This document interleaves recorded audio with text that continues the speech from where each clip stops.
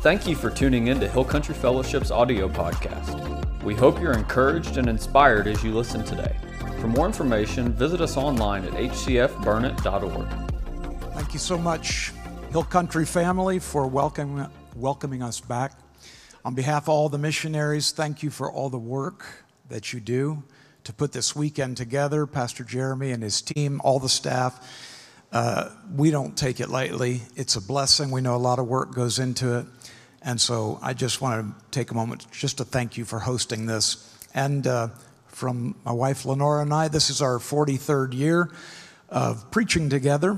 And we thank you for being our friends. November 2017, Rodney and I were trying to figure out last night when's the first time we came, and I had to go home and look it up in my journal. But November of 2017, so this is the 7th consecutive calendar year, we've had the blessing of knowing you all and being here, and it's a great honor and privilege to share with you what is on God's heart this morning from His Word.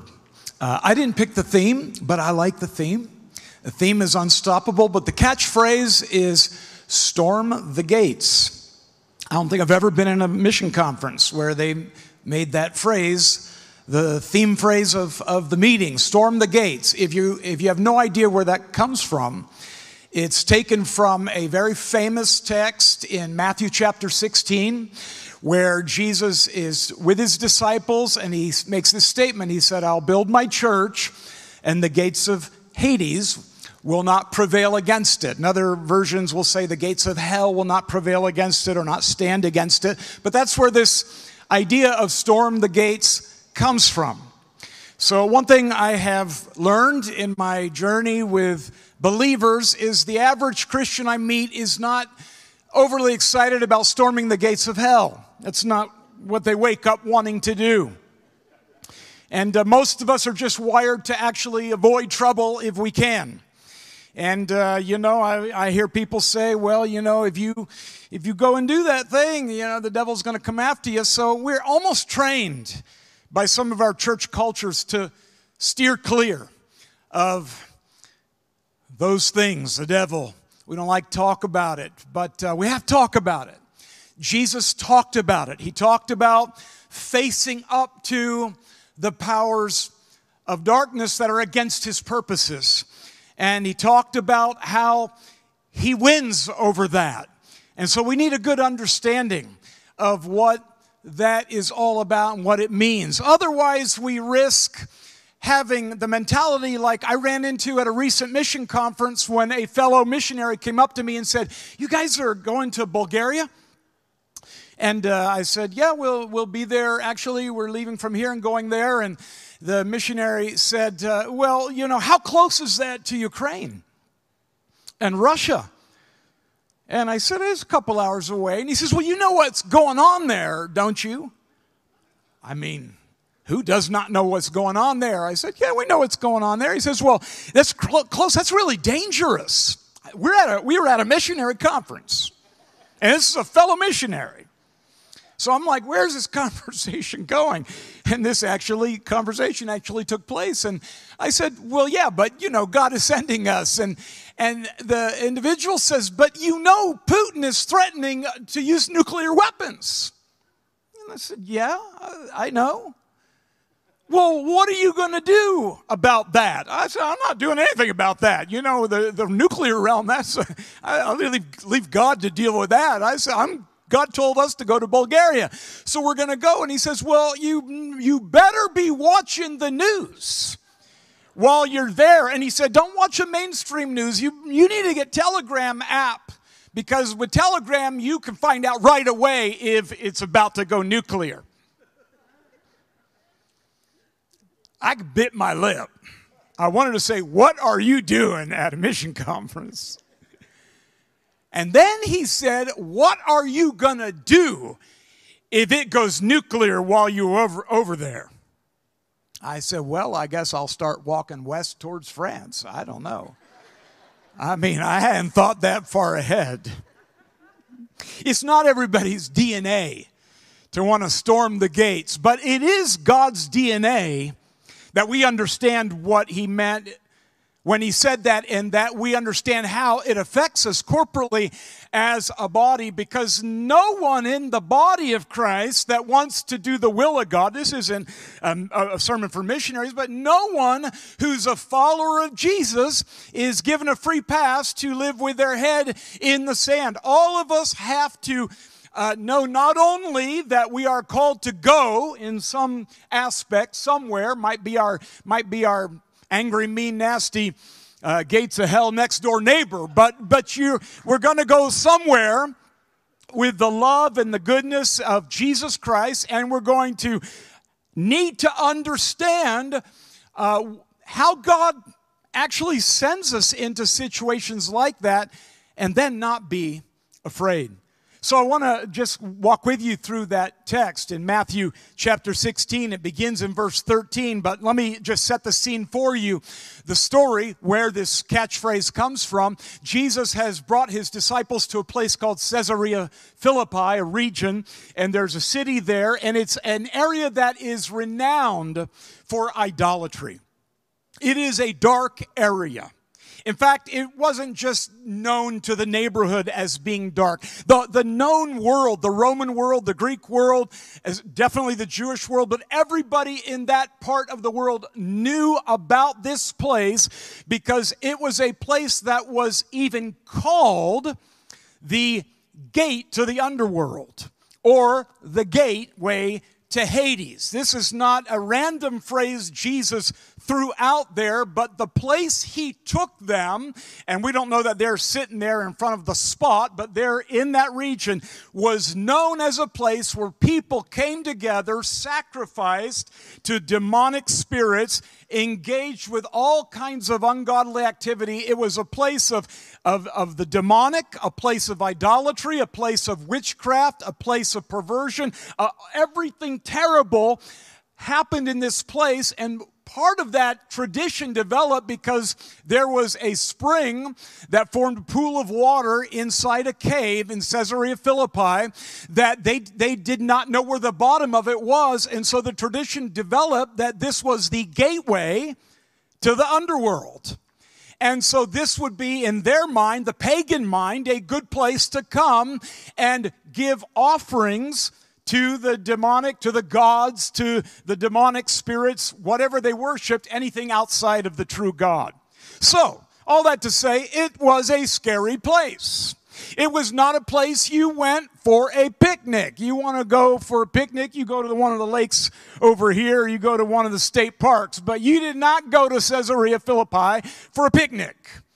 And yet Jesus takes his disciples there, and it's not in the middle of Israel. It's on the very north side, very close to the border of Lebanon. So it's an out-of-the-way place, but he takes them there and he sits them down because he wants to teach them something that's very important for them to understand if they're going to be able to fulfill their mission. And the same things that were important for them to understand to this day are important for us if we are going to fulfill our mission. Let me read to you. Beginning in verse 13, said, when Jesus came into the region of Caesarea Philippi, he asked his disciples, saying, who do men say that I, the Son of Man, am?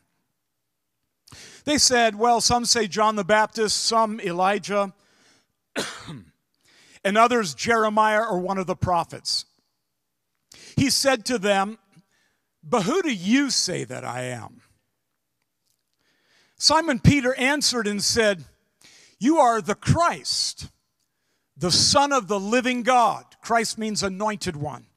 He said, you're the anointed one, the Son of the living God.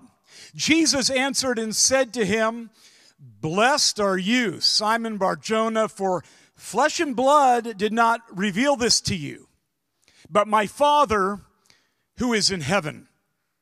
And I also say to you that you are Peter, and on this rock I'll build my church, and the gates of Hades will not prevail against it. There's a reason he said what he said in that place.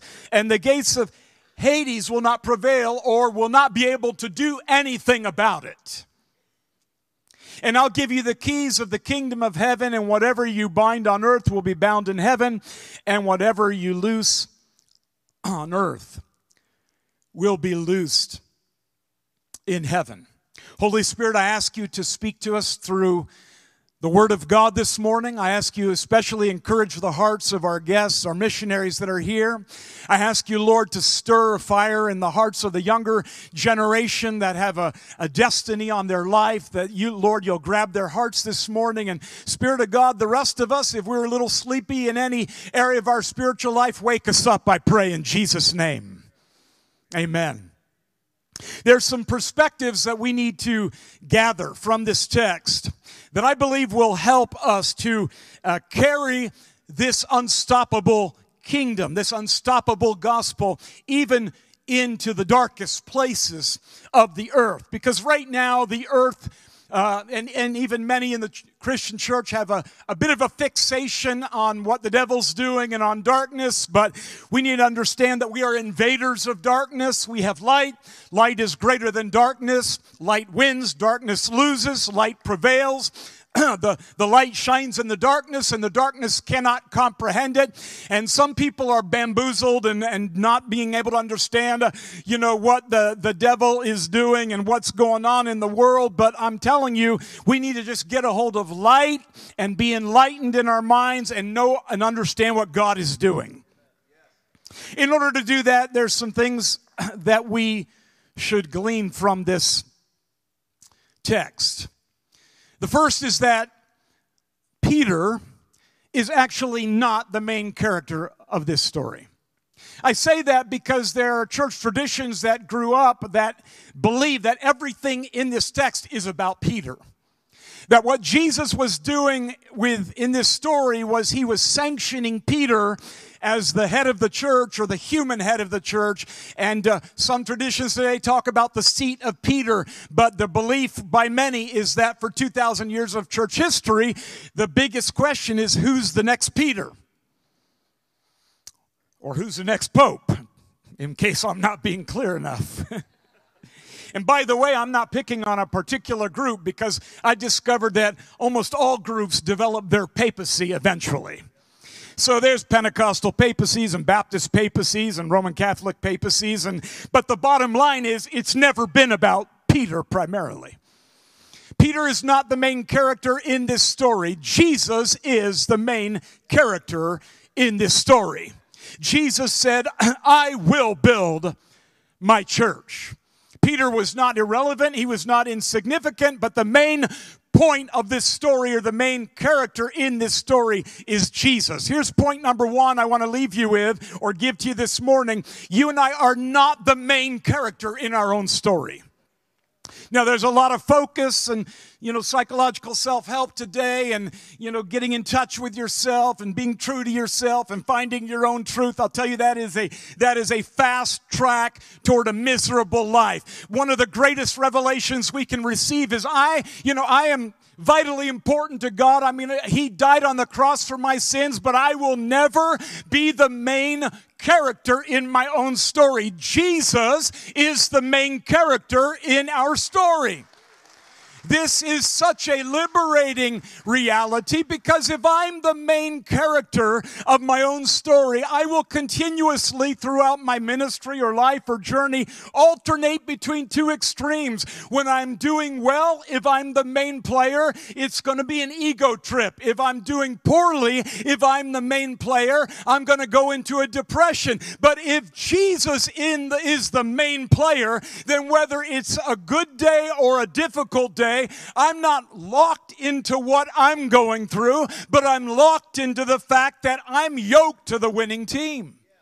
I'm part of a victorious army, because Jesus is the big story here. Now, we could just imagine when Jesus started this exhortation, Peter immediately became the main player. In his mind, I like to picture what's going on in everybody else's mind. And I'm picturing the other disciples saying, oh, this is just great. This is just what Peter needed to hear. Flesh and blood did not reveal this to you. You just had a direct download from the Father in heaven. Oh, it's going to be horrible for days. I mean, because we know how Peter is in the Bible. And in fact, the next thing that happens, which I'll read to you in a few moments, proves that in the mind of Peter, it immediately became all about him. I want to encourage you to being set free from this being all about us individually. This is about Jesus. This is about the Christ who's the Son of the living God. One of the great seductions of the enemy when we're doing something for the Lord is to make it about whatever is happening. You know, are people receiving me? Are people excited about my ministry? You know, who's going to support me? Who's not going to support me? That is a fast track to self-obsession and depression, because, it'll never be about you as much as yourself wants it to be about you. But when you let go of being the center and let Jesus be the star of the show, it becomes a joy to serve the Lord. It's a joy to have him be center. You know, one of the toughest places to walk that out is in mission conferences. Because missionaries come, we've been in conferences our whole life, and missionaries come and they're under great pressure, because they're all bringing their situations, and people, they're expected to present, and they're expected to look good. And I've watched some people over the years, they'll build their booths like they're building the pyramids of Egypt. Like my whole ministry future depends on this. And I remember we were in a conference in Florida, and they had us in a booth or at a table next to another missionary's table. And he was a veteran missionary. And I mean, his booth looked like he'd worked on it for 3 months. He had banners and flyers and brochures and everything you can have under the sun. And I'm standing next to him feeling kind of insignificant. And he just turned to me and he says, "Don't you hate coming to these things?" I didn't say anything. I just looked at him. He said, "You knock yourself out to get here. You set everything up, and all for a measly $100 a month." I want to say, "Excuse me, could I move my booth somewhere else? I'm next to a bitter, nasty old missionary who thinks it's about him. Forgot 25 years ago, and it's not about him, it's about Jesus." Missionaries, one of the best things that could happen to us when we come to these meetings to tell what we're doing for Jesus is to remember that it is about Jesus and not about us, because yes, we need people to partner with us and we want people to be excited about what we do, but put it aside and stop worrying about the impression you're making and just let God get the glory. It's about Jesus. Unless it's about him, we'll not have the courage to go into the darkest places, because you and I are never that tough. But Jesus can handle it. Peter's not the main character in this story. And also, his confession is not the core component of the advancing kingdom. Now, some people don't make it all about Peter. They make it all about what he said. "Thou art the Christ, the Son of the living God." That's a confession. If we can get people to get those words right, get the phraseology right, and get the revelation right. If we can get people to get revelation the way Peter got revelation, and we watch people who exhaust themselves trying to get the formula right. And they're even taught that if you get the formula right, then you'll be able to build. And they go somewhere to give themselves away for the work of Jesus Christ, but they're preoccupied with the formula, with the methodology, with the creed, and they forget the most essential ingredient of the advancing kingdom is that Jesus simply said, "I'm going to do it. I'm going to do it." How many people are in the work of the church world trying to figure out how to make it work? One of the most liberating things in my life, we wore ourselves out in our first assignment, pastoral assignment many years ago, of just trying to do it right and get it right and make sure it succeeds. And it was so liberating when one day the Lord just reminded me that he said, I promised to do this. You don't have to twist my arm for the church to grow. You don't have to say the magic words in exact order for the church to grow. You just need to understand that I'm committed to doing this. I will build my church. I will build my church. I will build it among every tribe and tongue. I will build it in the darkest places. I will build my church. And the worst place that you guys know of, you disciples know of, where you'd never want to go, the gate to the underworld that's just over yonder, not even that place can stop my intention. One of the great principles of having the courage to go wherever he sends is to understand that he said, I will get the job done. I will get the job done, and hell cannot stop me. And when we understand that we are representatives of one who cannot be stopped, rather than simply people who've mastered the vocabulary, mastered the confession, got the right words, what happens on a day when you don't have the right words? See, Jesus never has an off day. I mean, sometimes I don't have the right words. Sometimes my words are, I don't want to do this, Lord. Now, I mean, that's not, thou art the Christ, the Son of the living God. I sat in a service just about 4 months ago, a few minutes away from preaching, and I said, God, I don't want to do this. Not because I don't enjoy preaching, not because I was, in some sin. The spiritual warfare was tremendous, and I just didn't want to deal with it. And I said, Lord, I can't hide from you. I don't want to do this. And his answer was, but I do. And that's really all that matters, Kelly, isn't it?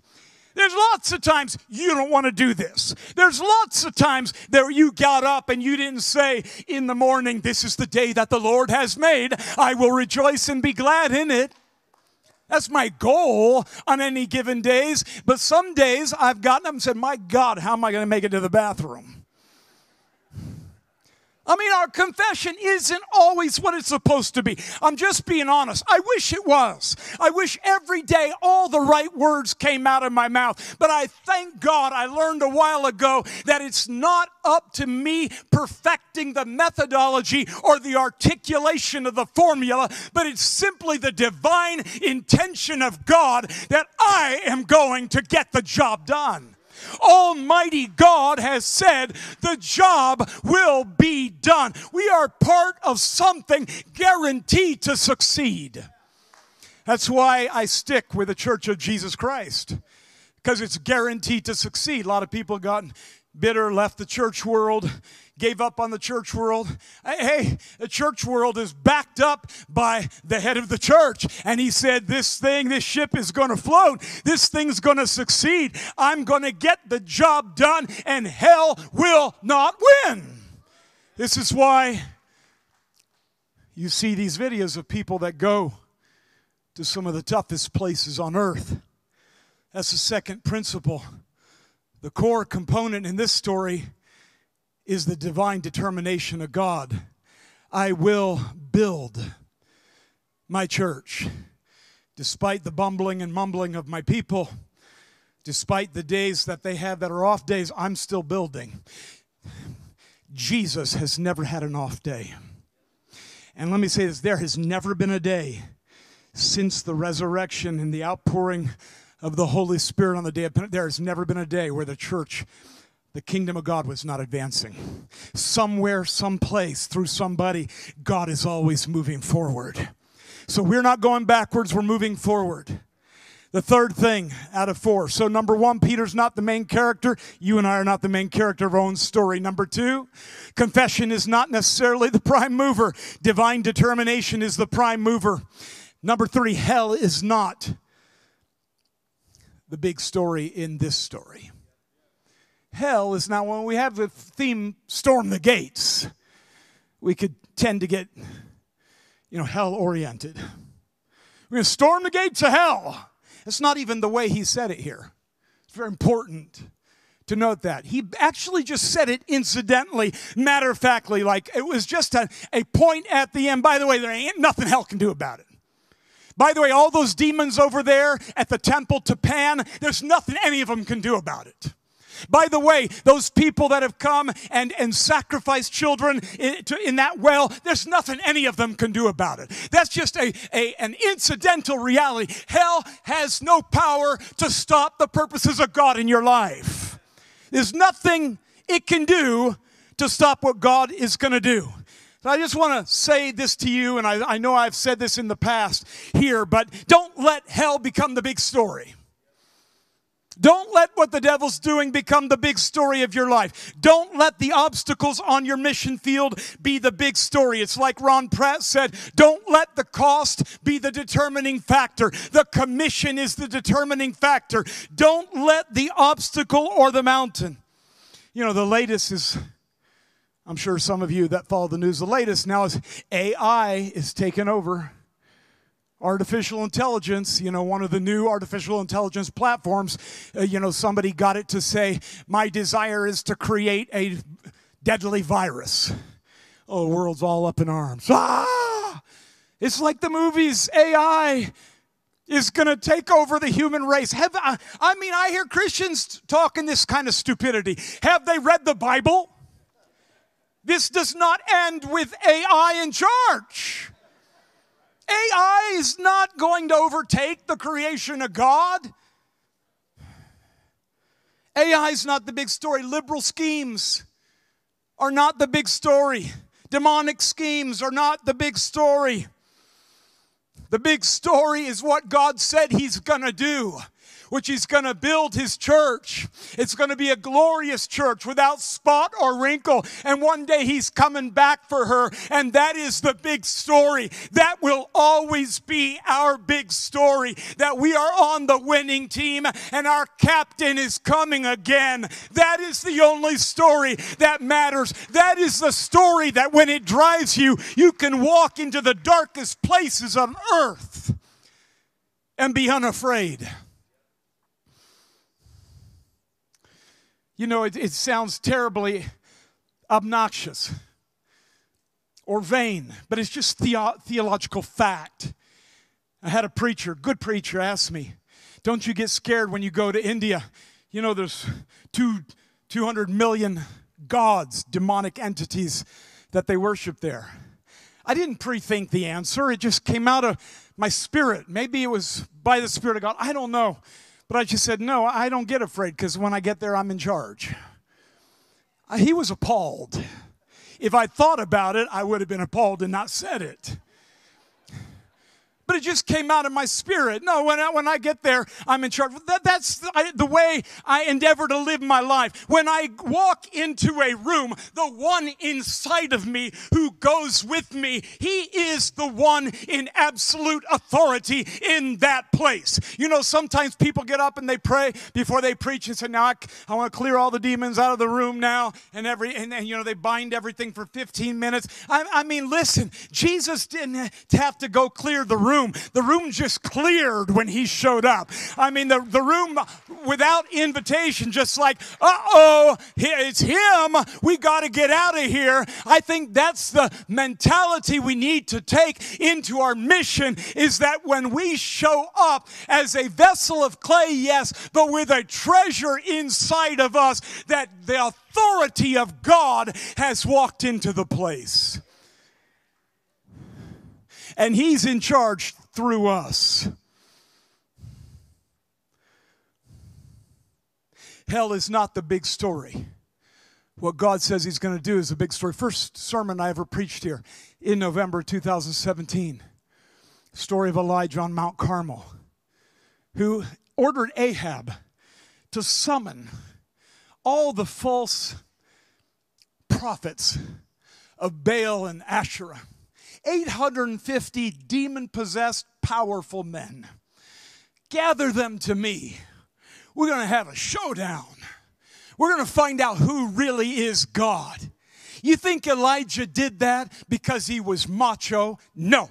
You think Elijah did that because he was looking for a fight with the devil? No. I tell people, don't go looking for a fight with the devil. Just go looking to do what God's called you to do, and you'll be in a fight soon enough. You don't just do what God's called you to do. No, Elijah wasn't trying to strut. Elijah just happened to have had something spoken to him by God. God came to him and said, after 3.5 years, go to Ahab, and I will send rain upon the earth. I've decided to visit my people one more time. I'm going to change the government and open the heavens. Elijah had a promise of God, and that was the big story. And the showdown on Mount Carmel, that was just the outworking of the big story. But the big story was what he said after he dispensed with the 850 false prophets. He said to Ahab, go hitch up your chariot.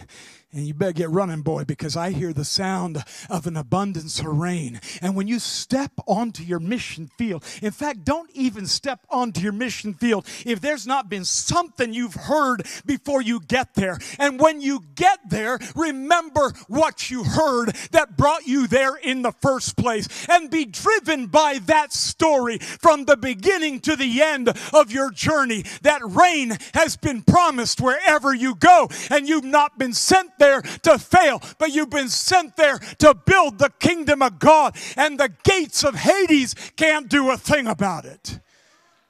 This is the story. And finally, our confidence is not in the competency of our keys. The competency of our ability to handle the keys. See, there's whole movements and doctrines built out of the next verse. And I will give you the keys, of the kingdom of heaven. Oh man, Peter is strutting now. You just want to puke if you're the other disciples. They're just looking at him like they just see it coming. I'm going to give you the keys of the kingdom of heaven. And whatever you bind on earth will be bound in heaven, and whatever you loose on earth will be loosed in heaven. And I just know Peter is looking at his other buddies like, yeah, put that in your pipe and smoke it. I don't know what your job is in this posse, but I got the keys. The rest of you just got brooms. I got the keys. I open things and I close things. And whole systems of thought and ministry methodology have been developed out of these verses. And let me tell you something. Peter's important. The confession is vitally important. Understanding the reality of principalities and powers, there's an important place for that. And these keys are real important.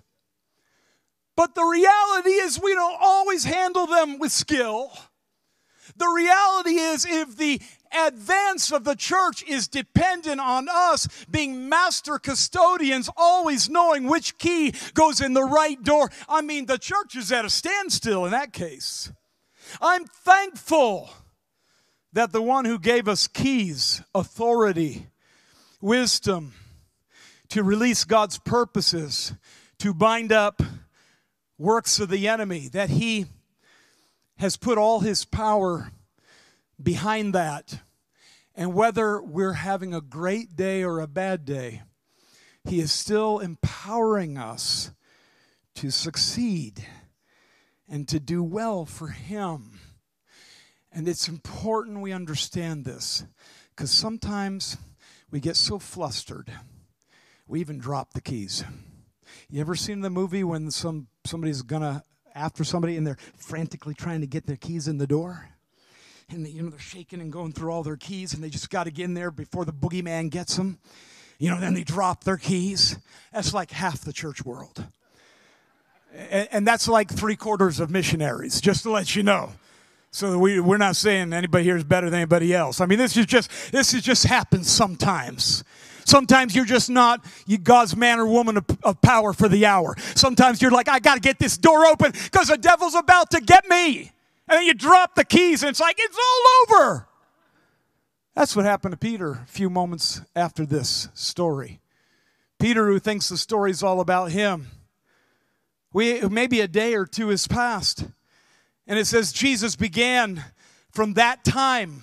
From that moment, he began to show to his disciples that he must go to Jerusalem and suffer many things from the elders and chief priests and scribes and be killed and be raised the third day.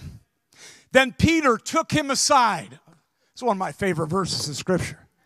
Yeah, you know, I haven't forgotten you're the Christ, the Son of the living God, but you and I need to have talk because I need to explain something to you. It says Peter took him aside. Like, yo, Jesus, that's enough of that dying talk. Ain't gonna happen. Never gonna be. I need to make you understand what apparently they told you were the Christ, but didn't tell you what that means. You're supposed to, kill all the Romans. Nobody's going to kill you. Peter took him aside, listen, and began to rebuke him. Have you ever rebuked God?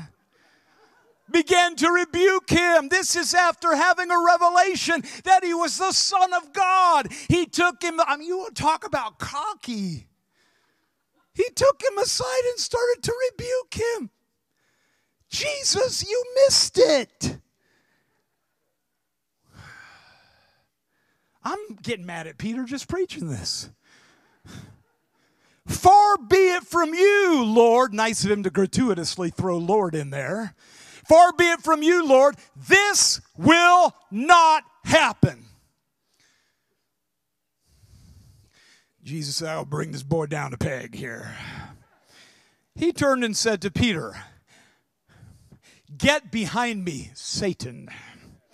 Oh, man, James and John, they just high-fived in the background. Oh, we couldn't have written the script better ourselves.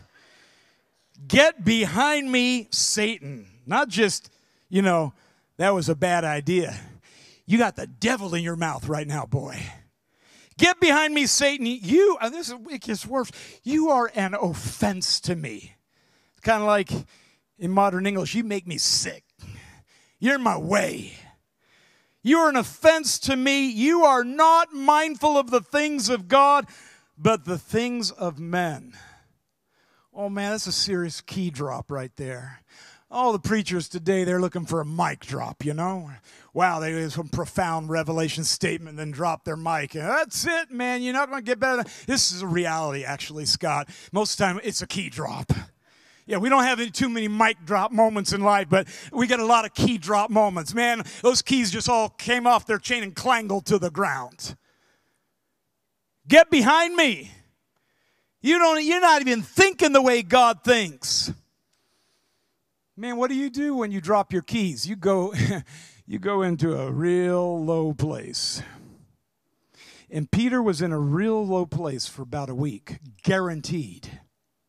But something awesome happens. And I ask the worship team to come on up if they're not here already. No, they're not. Jeremy, whatever's happening, it's not my fault because nobody ever put a clock there. So I'm just going here, brother. I looked for the time. I tried to be respectful and courteous, but I don't know. At least I had the decency to call the worship team up 20 minutes before I finished. That was decent. I mean, we don't have to do a lot of linguistic theatrics here to understand that he had to have a terrible week after that. That's about as brutal of a beatdown as you can get. I mean, God has never called me Satan, so I'm feeling pretty good. God's never said, get behind me. I mean, every time I drop keys, Jesus says, come here. I know. 6 days goes by. How do we know? The Bible says.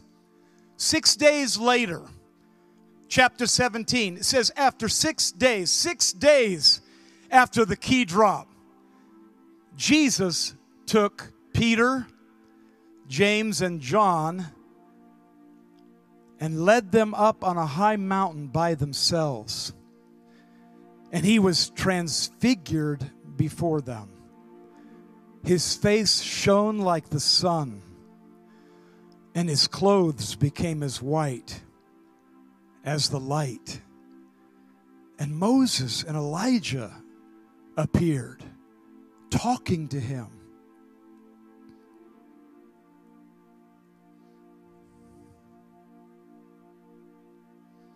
And Peter answered. Nobody asked, but he's always answering what nobody asked.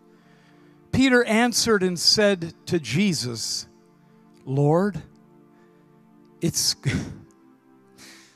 well, I don't know why that just hit me.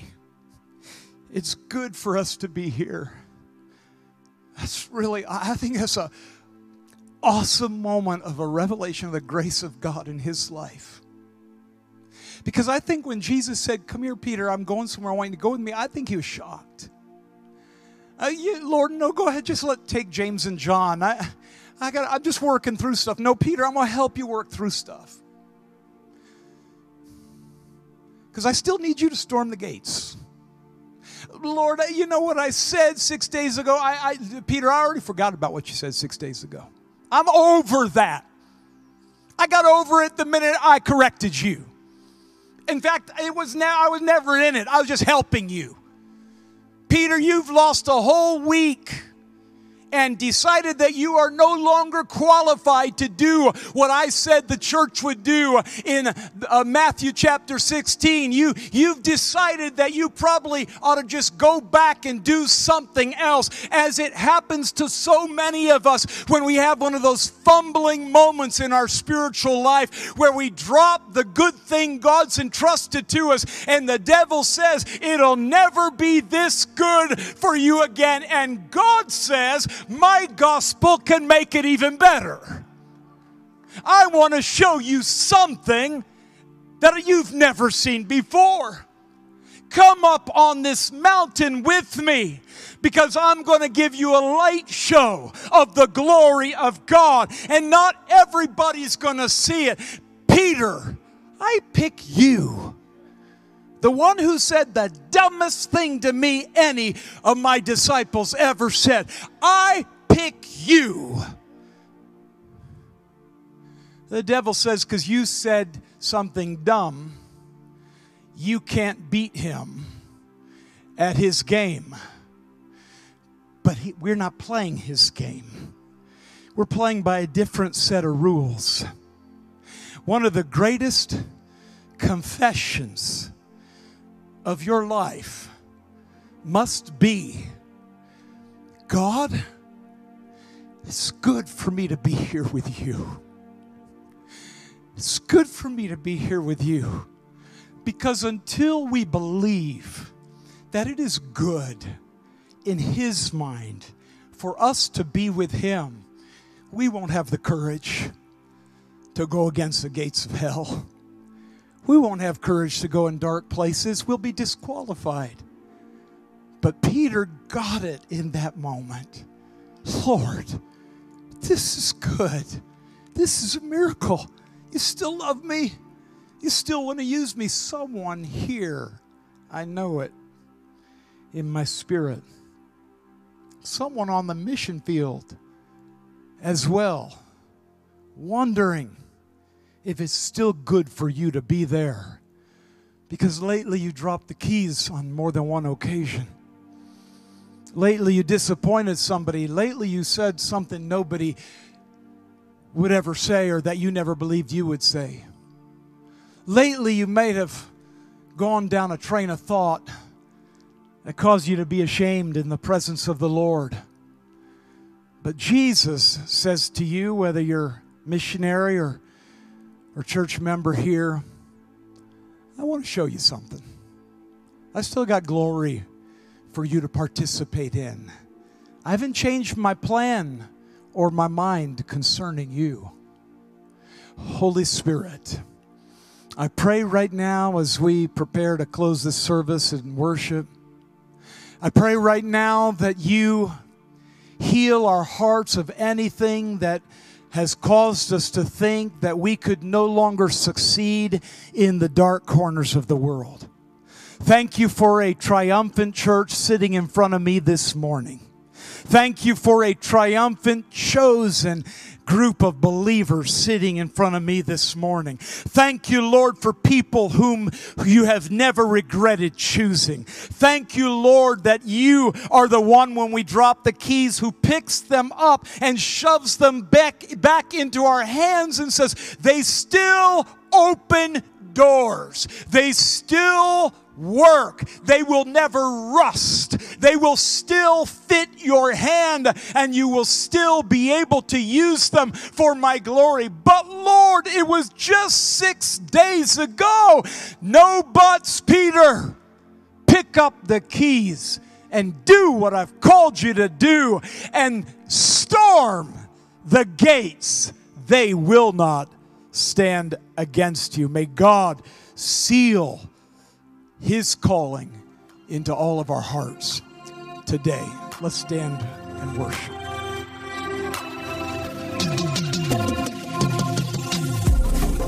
Thank you for listening. For more sermons and full service replays, visit us online at hcfburnett.org. God bless and have a great week.